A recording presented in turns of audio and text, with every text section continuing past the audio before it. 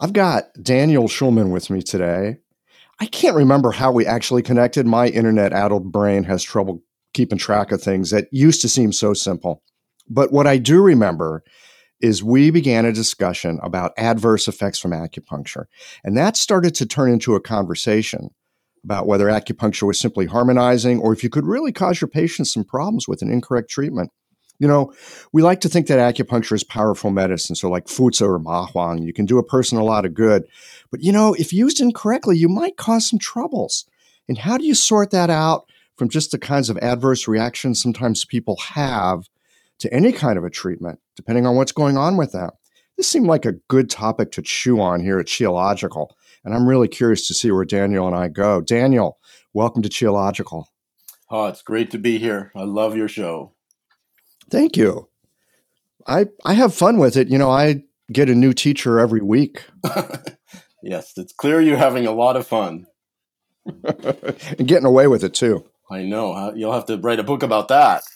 Oh, my God. I've already got a couple of book projects. Yeah. I'll add it to the list. Okay.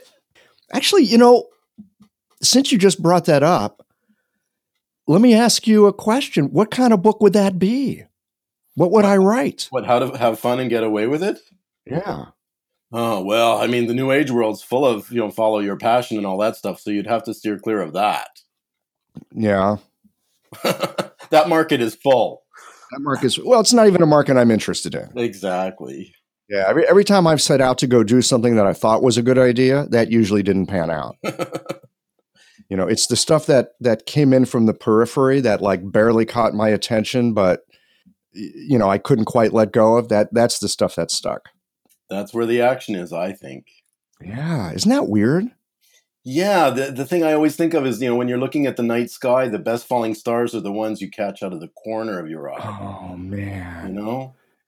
Yeah. When you're not looking, but I call it a light gaze. Actually, that's when I do my best work in clinic, is when I'm looking at the patient, but lightly from an edge, from a side, not directly, not with too much, forced intention or something. I don't know. Yeah. Yeah. That thing about coming at it from the peripheral vision. Yeah. That's interesting. Well, let's see here. Where are we going to begin with this? We were talking about adverse reactions to acupuncture, and then you turned me on to an article that you did. Oh my God, it was like ages ago, like 2004 or something. Yeah. One of those embarrassing things where you go back and you look and you say, oh God, I'd write that so differently today. Well, of course you'd write it differently today. That just goes without saying, but I did go to the Journal of Chinese Medicine and download it because I subscribe to it. So I get, the great thing about the Journal of Chinese Medicine, if you're a subscriber, you've got access to the whole back catalog. It's kind of like Qiological, right? You can listen to the whole dang thing if you want. There's a lot there too. Yeah, there's a lot there at the Journal of Chinese Medicine. So yeah, you wrote this article about adverse reactions. I read it. I actually thought it was quite spot on. I thought it held up over the years. Yeah, I think the meat is there for sure. And I was trying to open up a richer conversation. We tend to there's this superficial thing, someone has a less than perfect response to treatment. And we just typically all say, oh, it's a healing reaction. Don't worry about it. And that may be true, but I wanted us to, as a profession, because as we get more scrutinized by the public and by society at large, we're going to have to be able to speak up about these things with some depth, some honesty. And so I think there's a way for us to really dig into that subject of less than pleasant responses to acupuncture. I don't like the word adverse, but I don't know what the right word is. So let's try on that. Maybe we'll come up with something. But I think there's a way to differentiate and pick it apart and actually identify many different possible things that are going on. Well, let's look at some of those, because I too hear, and you hear this a lot in the, I'm using air quotes here, alternative health world, about a healing crisis. And a question that I've had, ever since I've been doing acupuncture is, okay, what's the difference between a healing crisis and a screwed up treatment? Let's be honest. Yeah. If our medicine is as powerful as we like to think it is, and we can really help people, wouldn't it stand to reason that we could also really take them off the rails? Mm-hmm. It is. It's very powerful. Look, I practice acupuncture without herbs. And I keep saying to people, this is seriously powerful medicine. I mean, the stuff I've witnessed in my clinic over 20 years is very powerful. It's not just this light, fluffy thing. Yeah. So let's start with healing crises. How do you know what's a real healing crisis and what's just, oops, I goofed that one up? Such a complex question. Well, I mean, I think the word healing crisis, maybe we want to dispense with, because I think that comes from somewhere else. I think maybe it comes from homeopathy. I'm not sure. It does. Yeah. They do talk about that. Perhaps significantly due to sort of Jeffrey Yuen and all of his students, although it's elsewhere in our medicine for sure. There's, we're sitting on top of a 2,000-year-old history and framework of understanding of the body as a series of layers and levels and depths. And the whole idea that as we proceed through life, we encounter all kinds of bumps and bruises, whether they're emotional or physical. And there's that whole concept that we either deal with them in the moment or they get embodied in some way and go into our body, and they get stored there. The term we use in English has become latent pathogens in some way, and they can sit there forever, or they can cause trouble, or they can go deeper.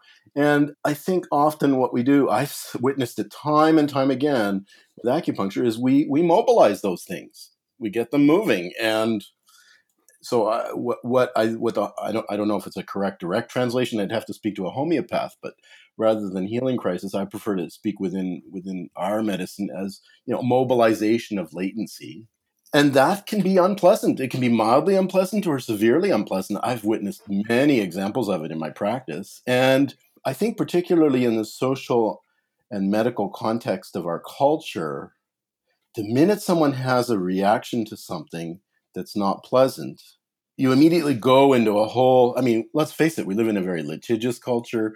We live in a very simplified cause and effect framework of life culture, which is well past its due date. And so in the context, it's difficult. I get different kinds of clients or patients. Some people are ready to have a deeper discussion, and some people, the minute there's something bad happens, they go running back to their doctor and get treated for what happened from their acupuncture treatment, and I never see them again. And so there's quite a spectrum there. But so part of the adversity that I'd like to keep in the conversation is whether the patient themselves is actually ready for it. Yeah, I think that's such a good point. So often people will come in because of their knee or because of their back or anxiety.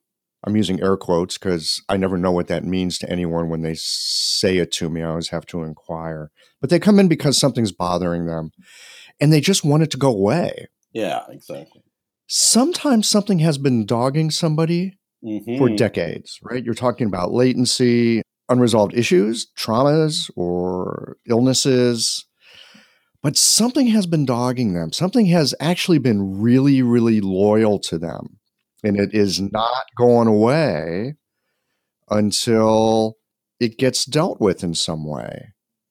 And they've done a great job of keeping it below consciousness. Yep. Until they can't. And even their mainstream medicine has supported that effort. Let's hear it for psychoactive drugs, right? Yeah, there's so many examples. But yeah, they may be coming in for what they think is small, but from our perspective, we immediately see it as the tip of the iceberg. And after 20 years of experience, I actually experience this now. I'll get a new patient. They'll come in for some this little thing that's bugging me on my fourth toe, and I'll take the whole history. I do Japanese palpatory acupuncture. I'll palpate everything, and I'll be sitting there thinking to myself, "Oh God, I know. I'm pretty sure we're going to stir up a rat's nest here or a hornet's nest or whatever." And then I look at the patient and I ask myself, are they ready for this? That sounds super reassuring to me, that you've got some diagnostics, you've got some ways of inquiring directly with the body to go, what else is here? Yeah. What's happening here? Because then we don't get blindsided, right? If you don't know that is there, And you do a treatment and kaboom, something happens. It's like, God, now what? But Well, I still get that too. yeah. I had it just the other day. Tell us about that. Just the other day. Okay, this is humbling because I've been in practice 20 years. It was easy to think you know everything, right? This 80-year-old woman. I live in a place where a lot of people come here just for the summer. So she's what I call a summer visitor. She shows up. She's very bullheaded and like she's bossing me around. Okay. And even after 20 years, and I've gotten pretty good with a lot of people, she's exceptionally good at bossing me around. And so I hate to admit it, but I kind of succumbed. And she has wicked neck pain. She can't turn her head at all. It's killing her, and I want it fixed now. Mm-hmm. And the last time I had acupuncture 10 years ago, it worked in one treatment. I want you to do that. So, no pressure. Okay, sure. So she's a summer visitor. So I know, she's not a long-term patient. It's just kind of, okay, get her through her vacation and get her home or what. Mm-hmm. Not vacation. She has a cottage here. So she's here for a month. So I did one treatment and she got up, oh, it's no better. And she was a little bossy with me. And then she left. And Michael, the next day she called. She said, that night I broke out in a sweat. I got very weak and wicked diarrhea, just watery, runny diarrhea that won't stop. It's like, I'm going. And she's like, she went to the outpatients at the hospital. And I'm thinking, I mean, okay, could be coincidence, who knows? But of course, the reasonable thing to suggest is I must have unleashed something. I must have misdiagnosed, something. She's 80 years old, right? Which is, so I'm just like, holy cow, what happened? Mm-hmm. And I haven't seen her. We've talked on the phone.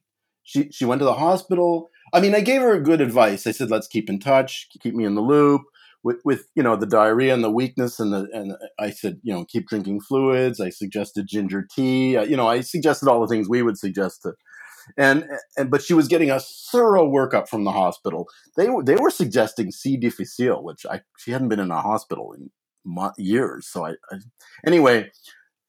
But I called her every other day. How you doing? And she said, by the way, my neck's all better. I think you're amazing. it's like, I don't know.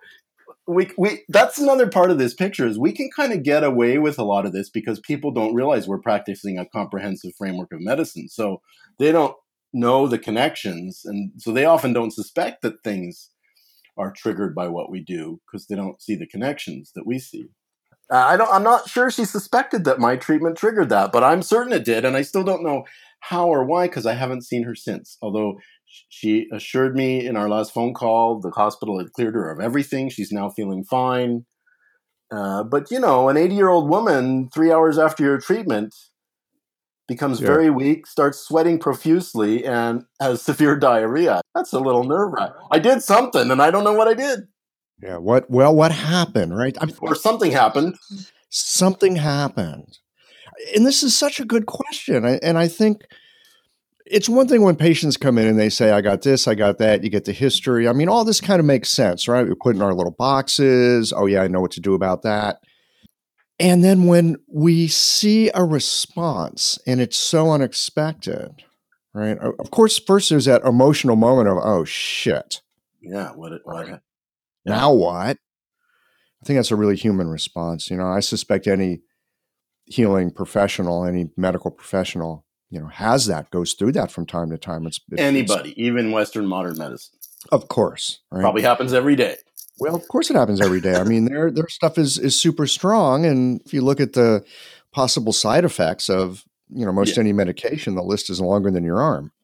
Right. So they're aware of that. But, to be able to take something that's a surprise and go, wow, I thought I knew what was going on. How do I make sense of this? And this is one of the great things about the medicine we practice. While there's all kinds of different methods and there's many streams of medicine, and often we're actually arguing with each other, which I suspect is very counterproductive. At the root, there is a set of principles that we all share. Sure. And that set of principles, if we can somehow touch in on that, my suspicion is it can be helpful in helping us unpack what these responses are that we see. Yeah, I'm sure if I'd seen her over the next couple of visits and, delved deeper into her issues, paid more attention to her pulse, and probably would have figured out some reason for why that happened, which might have, if she was a long-term patient, actually deepened our capacity to go somewhere. Right. Yeah. And then there's the other thing, which is maybe she stopped at Joe's Cafe and that burger was a little not, We don't know. We don't know. Yeah, we end up with a lot of not knowing. But her neck pain got better. She thinks I'm awesome. I'm wondering if you've seen this. I suspect you have. People come in, you ask, how you doing? How you doing? Right? Yeah. And sometimes you'll hear something like, oh, maybe a little better. Oh. Right. And I find that means one of two things. It means nothing has changed. Right. I'm being nice, or it means everything has changed and I've already forgotten I had the problem. Yeah, you're making a brilliant point. I've actually gotten really punchy about responding to that. I think a little better. Or the one I hate even more is, well, I'm no worse.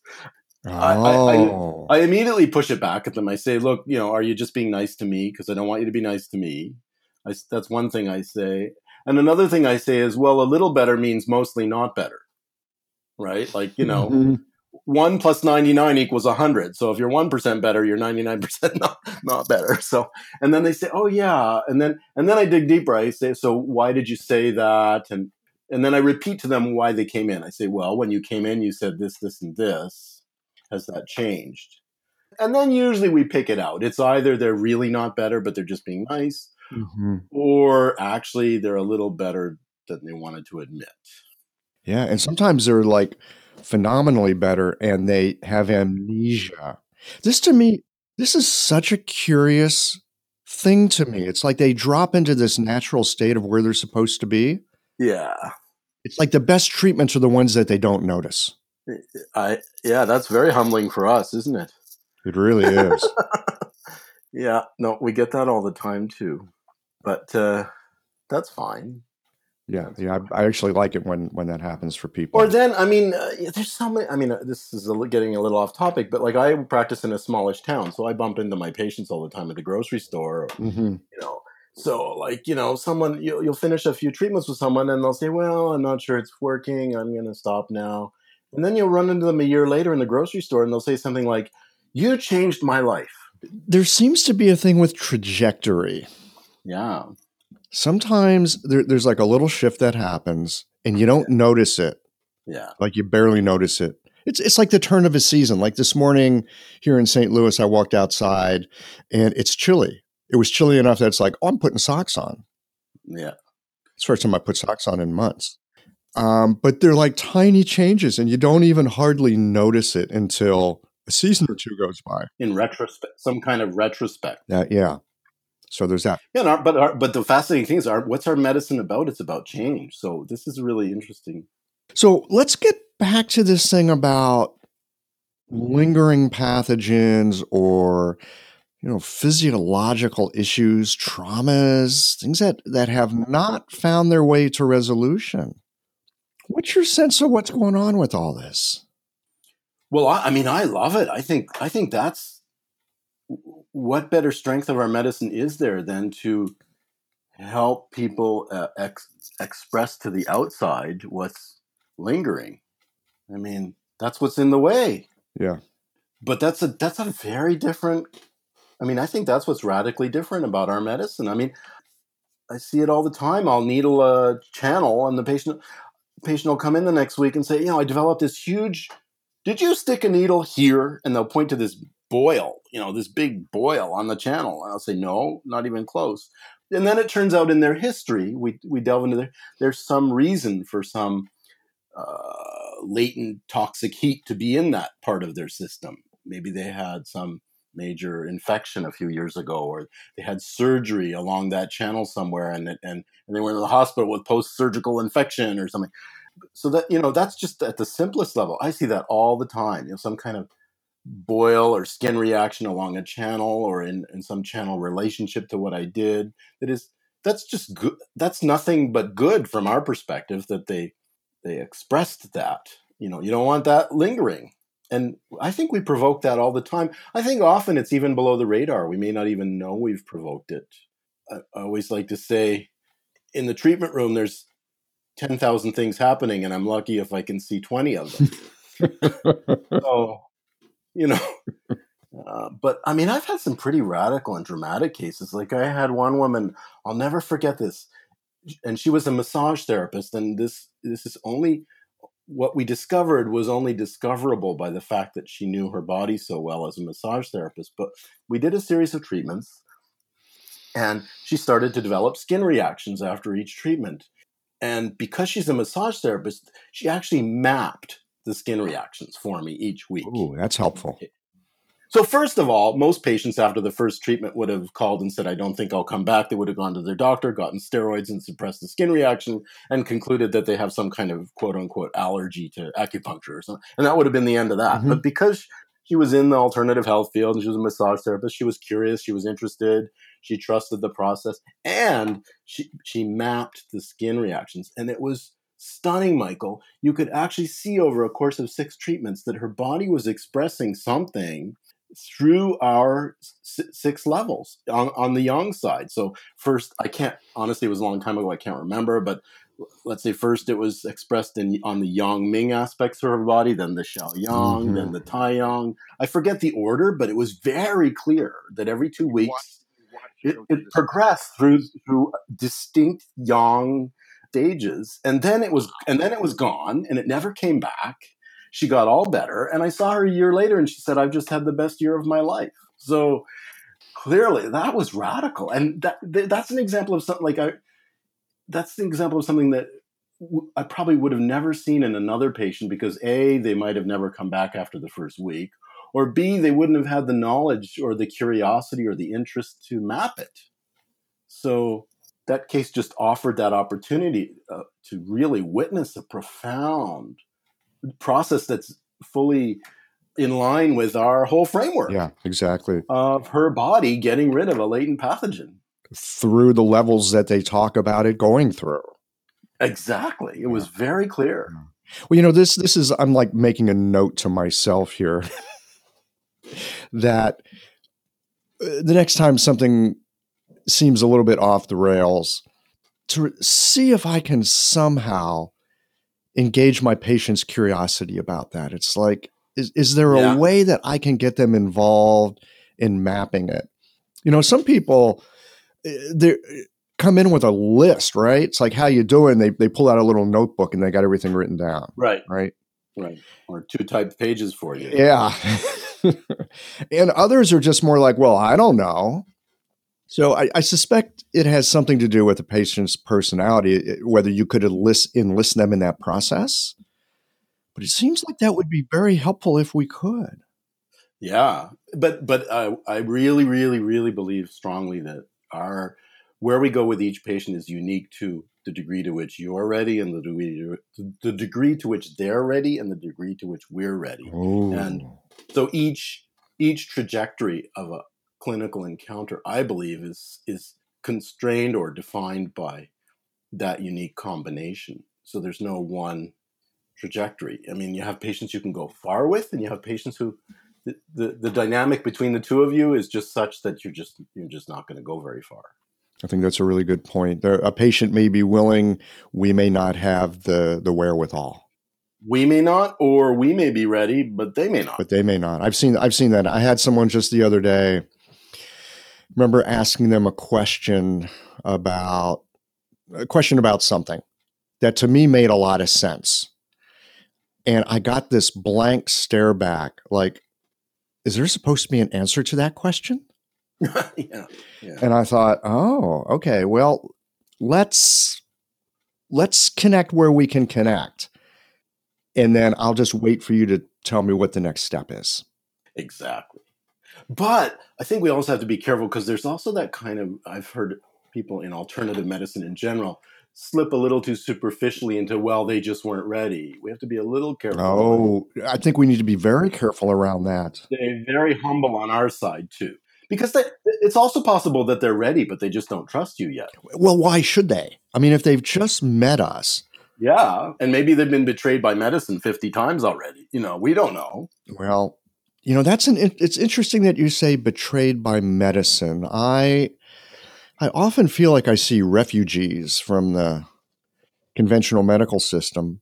And oddly enough, I mean, before we started rolling tape here today, we were talking about stuff, and I said, "Yeah, I never expected to be involved in medicine. Yeah. That was never on my radar. That came in from the periphery, and partly because, yeah, with the best of intentions, I was betrayed as a child with the medicine, with conventional medicine." Well, I have another interesting. I mean, we can turn this whole thing on its head and use our medicine to evaluate modern medicine.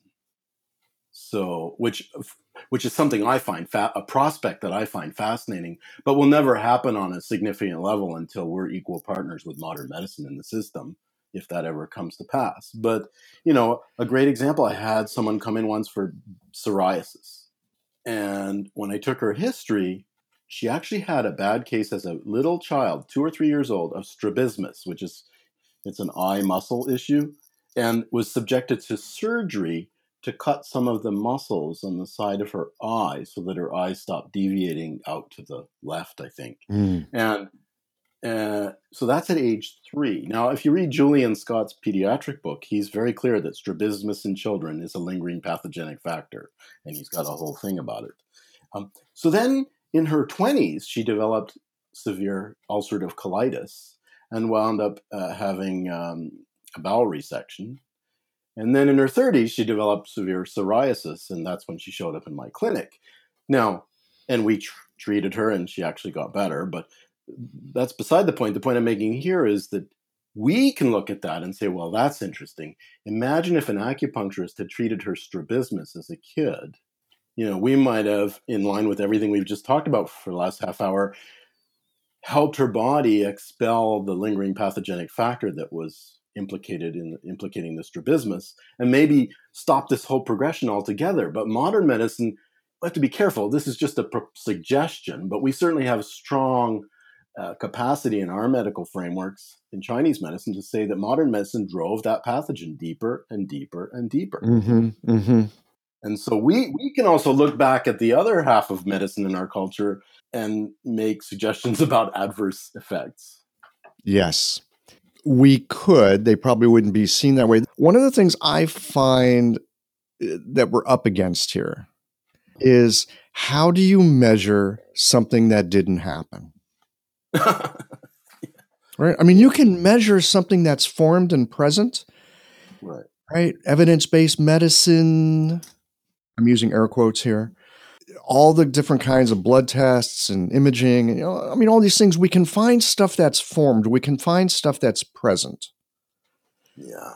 But how do you recognize that you've swept the stones and branches out of a person's path so they didn't trip on them? I mean, there's really no way to measure this, right? I mean, we like to talk about it, and we can make some great stories about it. And from our perspective, yeah, you clear something out at age 3, they don't have to. What have you prevented? What have you prevented? There's no way to measure it. No way. And you could have prevented a lot. We could prevent a lot. I mean, you've hit the nail on the head. I think the biggest thing we're up against is, what philosophers call materialistic science, which, is predicated on, if you can't measure it, it's not real. It doesn't exist. I like to say, I've noticed in most of the arguments and debates I get in with people, whatever we're talking about, we could be talking about climate change, Donald Trump, the Middle East, medicine, doesn't matter. If you look underneath, you notice that people tend to fall into, to be simplistic, 2 camps. One camp predicates its perception on the fact that we know almost everything and we're just cleaning up the details. And the other camp is predicated on the notion or the posture that, well, we still almost know nothing. Mm. And I think that sets in motion most people's capacity to have the kind of discussion we're having. I like to suggest that it's both, that the problem isn't saying it's one or the other, that actually we know a hell of a lot and it's impressive, and at the same time, we also don't know much. That's a very Chinese medicine way of thinking about it. Yeah. And so Your point about, how can we talk about something we can't measure? Just because we can't measure it doesn't mean we can't see it. And I often think you're working with a patient, let's say on some kind of kidney or liver issue, and they happen to be getting blood tests from their doctor at the same time, and like their liver enzymes are getting better as you're treating them, or their creatinine levels are improving as you're treating them. And so we like to think, oh wow, it's actually really happening. but my reference point is never to forget that the creatinine or the liver enzymes is probably at best 2% of everything that's going on. So it's awesome that they're getting better at on as a creatinine or a liver enzyme measurement. That's awesome. It's fantastic. But let's not forget that 98% of what's improving isn't included in that measurement. I think that's such a good point. And I think it's so easy for us to point to some of the Western diagnostics and go, see, look, it proves that our medicine, it's really happening. Exactly. It's like research, a lot of research. You see this stuff come across Facebook, or you'll see it in different places. Oh, acupuncture is shown to blah, blah, blah, blah, blah. And we use research as marketing. It's so powerful. It's so seductive. It tells a very compelling story in our modern materialistic world. Absolutely. But so let's say a patient has 6 treatments with you, and they come back and they say, wow, my liver enzymes are normal, or my blood sugar's normal. And my husband's saying that he hasn't felt this way about our relationship since we got married 35 years ago. So good about it. What impresses you more? Or they come in after 6 treatments and say, I'm finally decided to quit the job that's been killing me for the last 30 years. Right. Yeah, when people make those really big changes, or they come in because of problem X, and then they notice that, well, I still got my problem X, but my sleep is like this, and wow, my bowels are really working well, and Exactly. I've noticed that my children are not so irritating. That's a great point. I've always wondered, like for example, one symptom that's notoriously difficult to treat with acupuncture is tinnitus, right? But Oh yeah. but people come in for it. And then we do a bunch of treatments, and like 25 other things get better, but the tinnitus doesn't. And then that begs the exact question you just asked: is what is it we're treating, and what's important? And one symptom may have brought them in, but of course we're treating the whole system. Yeah, and sometimes we don't even. I was going to say we don't even know the depth of what we're touching into. And I was going to back off from that, but actually, I think I'm going to stick with it. Yeah, often I know in my practice, Yeah. I think I know what I'm doing, and then Yeah. patients will say something, or like we're talking about, there's a response of some sort that's surprising and maybe frightening to them. Yep. And I think we need to take that stuff seriously. It's like, wow, here's some very useful information. How do we put that all together? If they come back, right? I mean, I've had people that called me and said, am I supposed to have numbness in my hands and feet after acupuncture? Yeah. Yep. And I'm thinking, oh God, I hope I wrote good clinic notes. Yeah. Right? Yeah. Because it's like, where did that come from? Well, I am finding that more and more patients, and these are ones I find rewarding and I love working with them, really do recognize this as a process. And it's a bumpy process. And there's, getting back to our main theme of adverse reactions, it's a bumpy process. There's ups and downs. We can trigger things that are not welcomed, but are part of the process. So, those are the ones, I mean, that's the rewarding work, right? It is. Well, let me ask you this, especially if the patient is a bit freaked out. Yeah. How do you invite them into that process? How do you invite them into, oh, there's something here. Shall we see what's here? Well, I think the first point is what we talked about earlier. You can only take the process. The process is first limited by both how far you're willing and able to go, and how far they're willing and able to go. That's the first thing, is to really look at that. Like, because you're going to get in trouble if you try to go somewhere that either you or the patient don't have the capacity to go to. That's the first thing. But then if everything's good and everything, then I just really work hard to win their trust, just to say, let's trust the process. First of all, I say, you've got my cell phone number. It's with me all the time. A lot of assurance. You can call me on Sunday morning if something happens. Call me anytime. If you get my voicemail, leave a message. I'll call you right back. All that stuff to let them know I'm with them. And then I say, if you're willing, if you're interested, I've been at this, 20, I can use my 20-year thing. And I've seen this a lot, 99.9% of the time. It's not a bad thing in the long run. Can you just surrender a bit and trust the process? I'm with you. Let's continue. But then I'll also let them know, but look, if you don't want to do it, that's fine. Don't worry about me. You want to, some people actually don't want to upset their doctors, right? That's a big thing. I even let them know, don't worry about me. If you want to cancel the next appointment and think about it, no problem. I just try to set the whole context in a very kind of assured, trustworthy frame. And let them know you're available. I'm here. I'm not leaving you hanging. No. Yeah. Are there any, I'm going to call them like early warning signs, anything that you sometimes might pick up in the pulse or the tongue or your palpatory work that lets you know, ooh, might be an iceberg here, might be something else here? Do you have things that tip you off? Well, more just my experience. I mean, I think particularly in the whole depression and anxiety field, if someone's been medicated for a long time, I'm always very quick to warn them, this could be a rocky road. Are you ready for that? And I let them know I'm there with them. And then in the long run, I feel confident we can probably do great work together. But are you ready for this? Yeah. And do you have the supports in place? Do you have a good husband or wife? Do you have brothers or sisters? Do you have good friends? Because sometimes it's easy, but sometimes I've had patients who have gone off the rails emotionally. It's just too much. Well, we're not psychotherapists.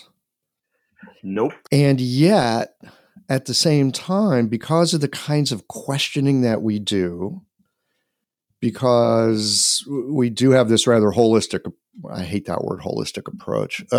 We need different language, but in some ways, because we see the mind and the body as an integrated fabric, woven completely together, we cannot help but tread into some of the area that a psychotherapist would tread into just because we're asking certain kinds of questions and because we're attending to certain aspects of who a patient is.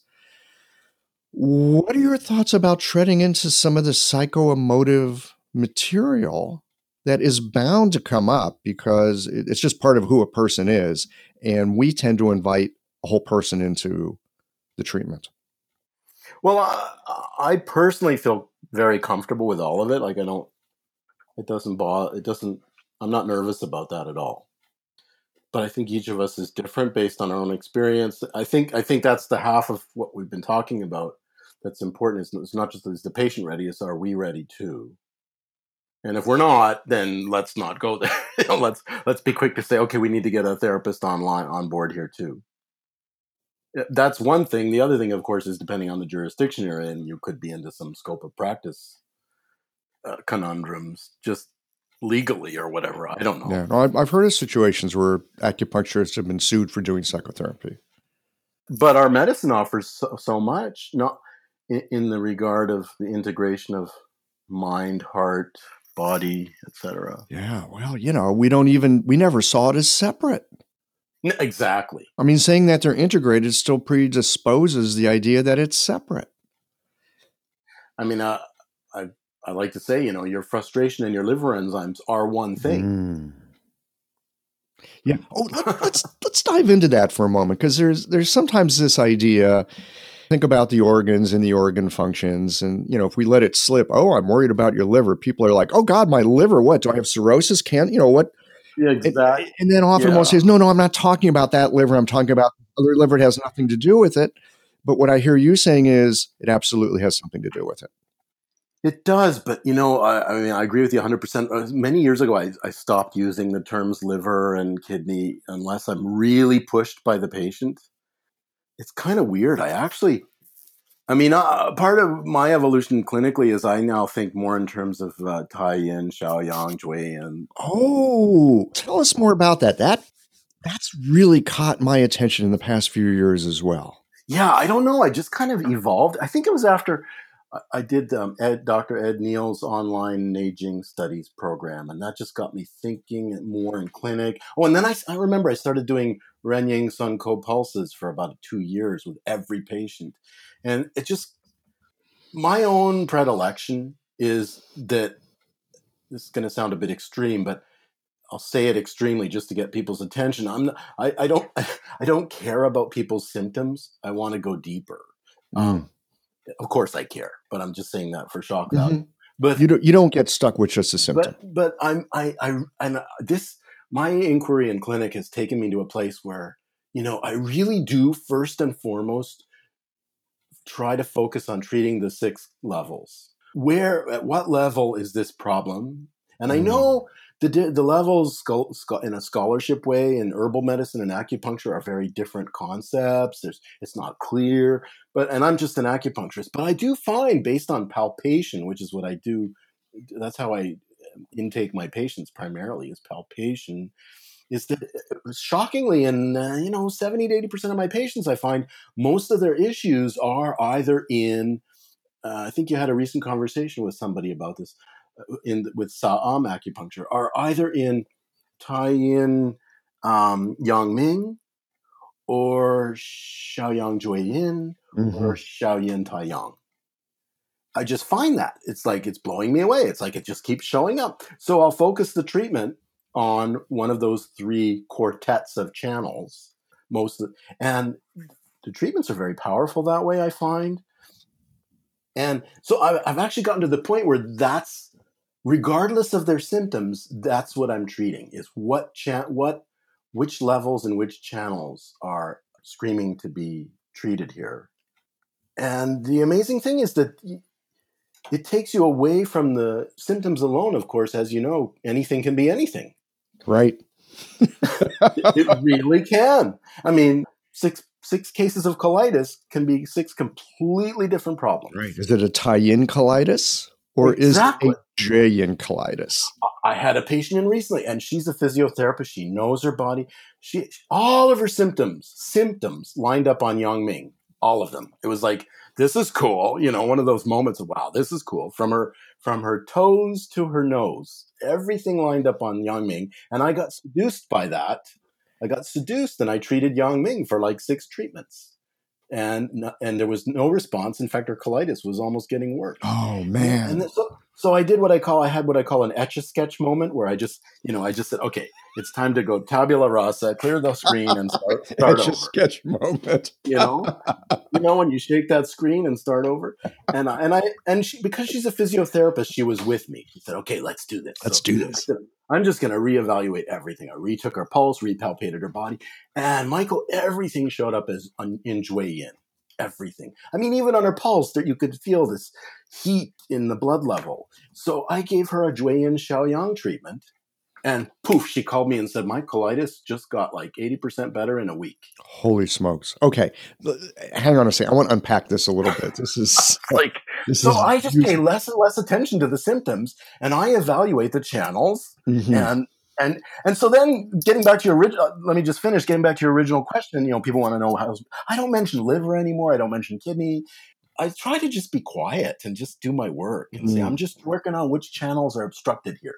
2 things. First, I want to get into what you were seeing as Yang Ming and how you had that Etch-a-Sketch moment. I want to unpack that a little bit, and then I want to talk a little bit about Dr. Huang's work and why that caught my attention and why this 6th level thing now is so juicy to hear. But tell us more. You said everything was toes to nose Yang Ming. What were you looking at, and then how were you able to go, oh yeah, well, I mean, obviously 6 treatments, it didn't help. It's clear you need an Etch-a-Sketch moment. What is it later that you went, that drew you to the Jui Yin? How did you get from Yang Ming to Jui Yin? Okay, well, she came in because her large intestine 5, what do they call it? The anatomical snuff box there on her right hand. Oh yeah. The tendons there at large intestine 5 right. were just causing her unbelievable daily grief.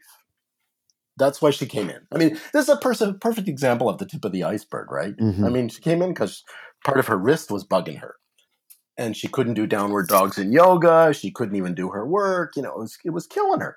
And then it turned out I can't remember, she had some weird problem with her second toe on the right side. She has chronic rhinitis, and she would point exactly to large intestine 20 and say, it always hurts right here. She had intestinal colitis. The list went on, and I'm just going, literally from your toes to your nose. Right. All your symptoms are lined up on one channel. This is incredible.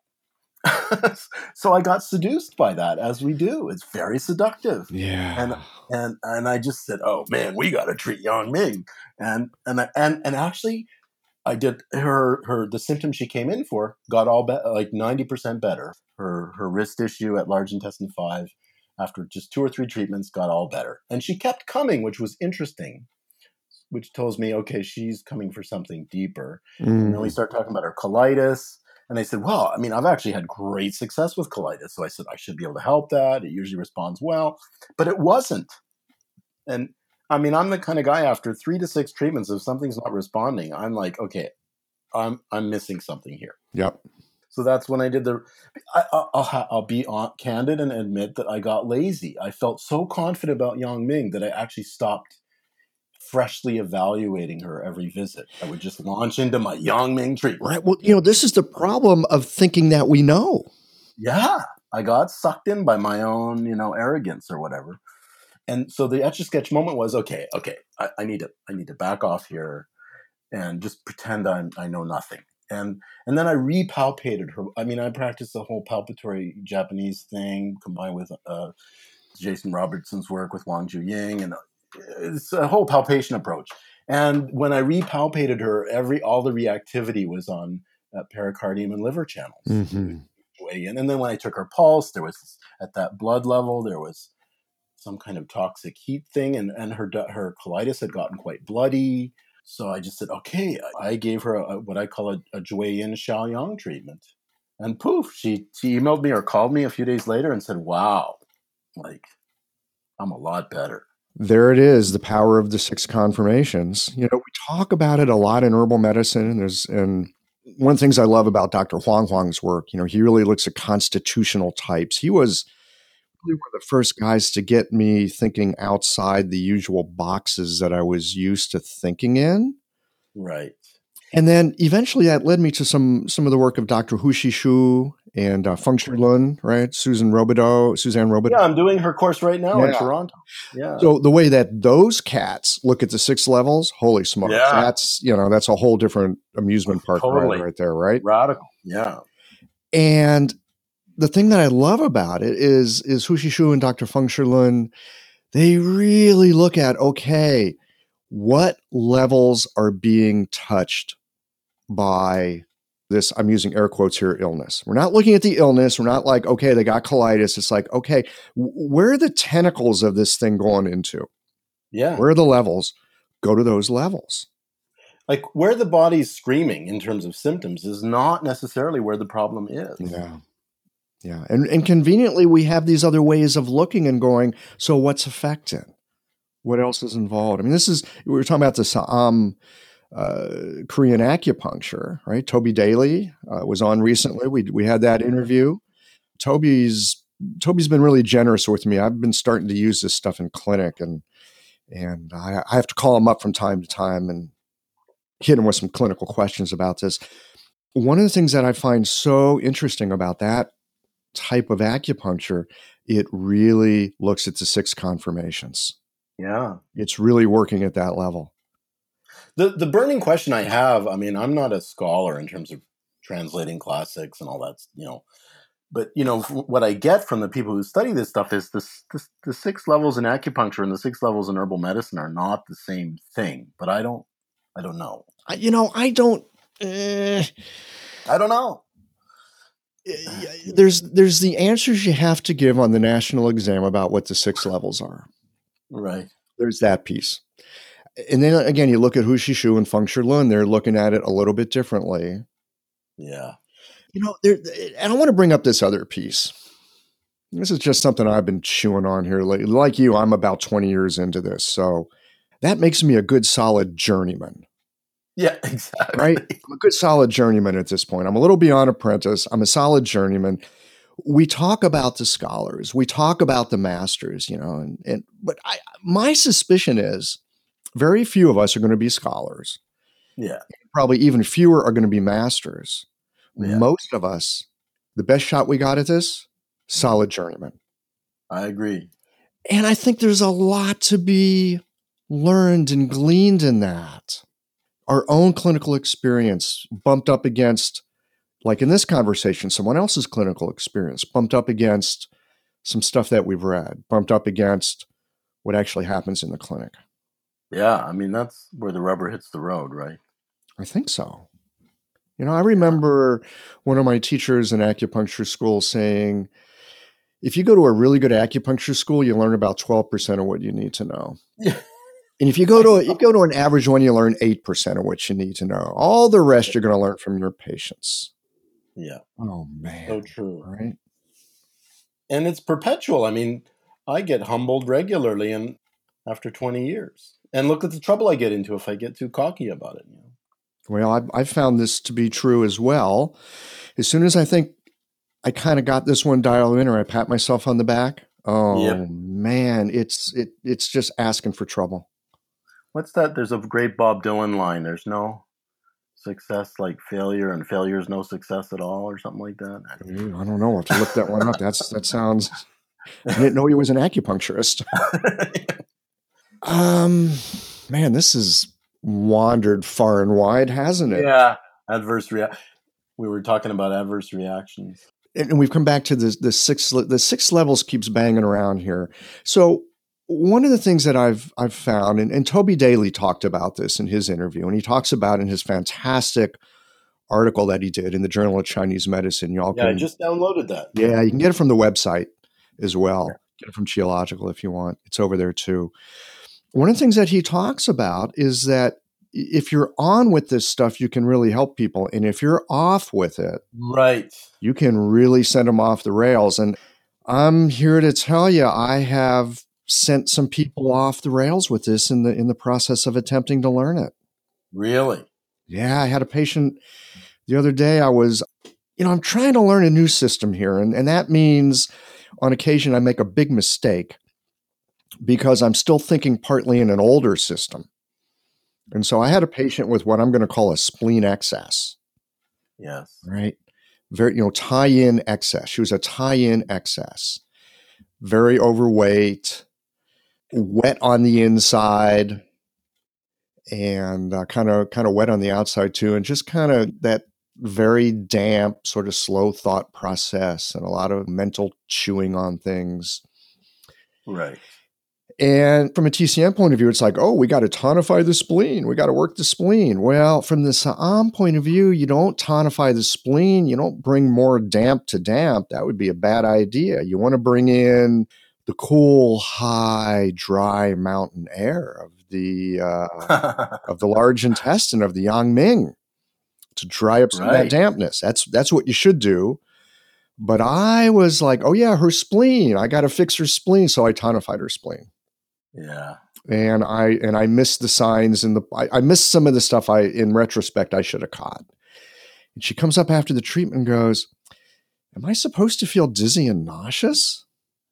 And I'm Oh thinking, oh dear. shit. And at the same time, I'm thinking, oh man, Toby Daly was right about this.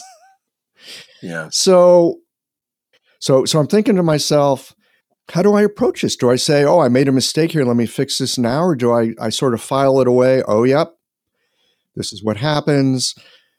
I'm here, right? I said, I'm going to check in with you tomorrow, which I did. And, basically what happened with that is after a few days, she felt okay again. And I go, okay, be very, very careful, Michael Max, because this is what can happen if you do it wrong.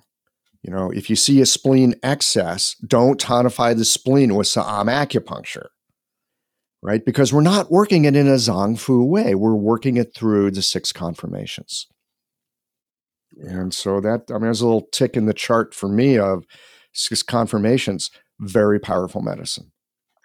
Yeah. I mean, don't forget, patients go to their psychiatrist all the time and they say, oh, well, let's try Zoloft. Mm-hmm. And then they come back and say, I've got all these terrible side effects. Okay, well, let's try Prozac. I mean, we're awash in a medical culture that tries things, and if they work, great, and if they don't, I mean, there's a lot of educated guesswork going on in modern medicine. So we Absolutely. have to give ourselves a little leeway. I believe as long as you, Michael Max, are coming from a place of high integrity, it's okay. But the response to treatment is part of your diagnosis. Absolutely. Yeah. I've had one of my teachers, one of my herbal teachers. I mean, if you just keep doing the same stupid thing over and over and over That again, would be a problem. okay, that's a different. Hey, the patient doesn't fit the model. What the hell? Yeah, then she's just not ready for it or something. Yeah. One of my herbal teachers early on said, you can say that you understand a formula, or you could say you understand an herb when you've used it and it's worked and you know why. And if you've used it and it didn't work and you know why, only then can you say you understand it. So part of our process is to be able to recognize the errors like that. It's part of what we have to do. There's no way around it. I think the question is, how do we engage ourselves and how do we engage our patients to keep the thing moving forward?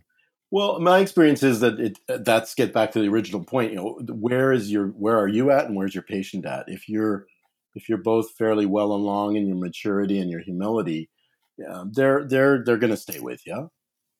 And if either or both of you aren't, then it's going to go off the rails pretty fast. And Well, speaking from the practitioner side, what are some of the things that you found helpful over these years that help you stay present with this, that help you to be ready for moments when, oh my gosh, now what?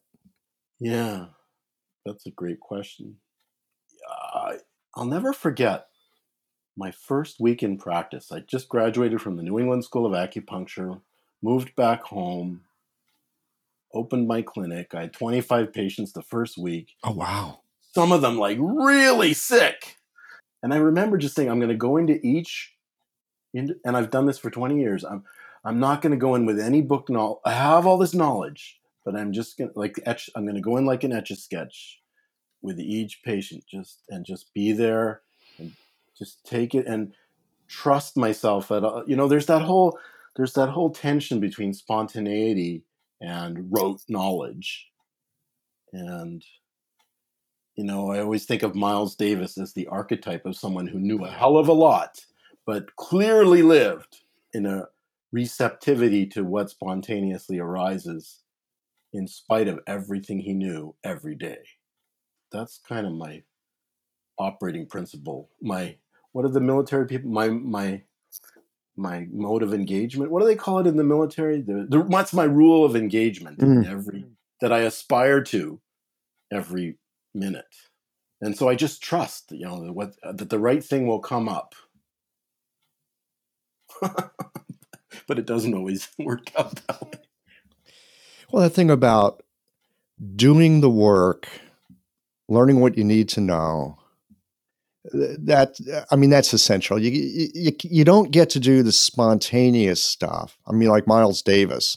You don't get to do the Miles Davis, crazy, wild man, amazing thing if you haven't done your scales for, ridiculous amounts of time and listen to all kinds of other music as well.